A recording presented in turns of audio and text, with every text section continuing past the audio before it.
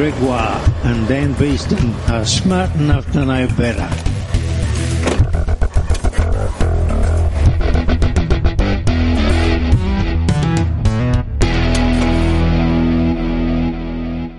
Welcome to episode 200.96875 of Smart Enough to Know Better.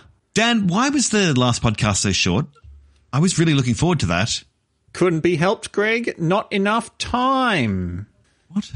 Well, you said the listeners wanted infinite podcasts, a seemingly impossible task. Most podcasters would give up. Most podcasters would disappoint their listeners, but not your old pal Dan.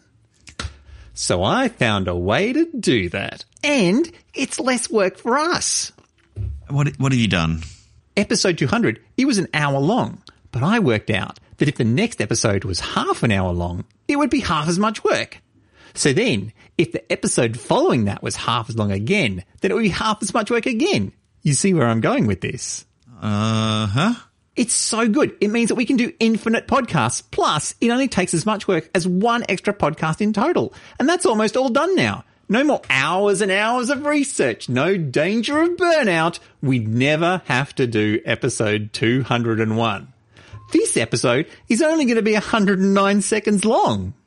Dan,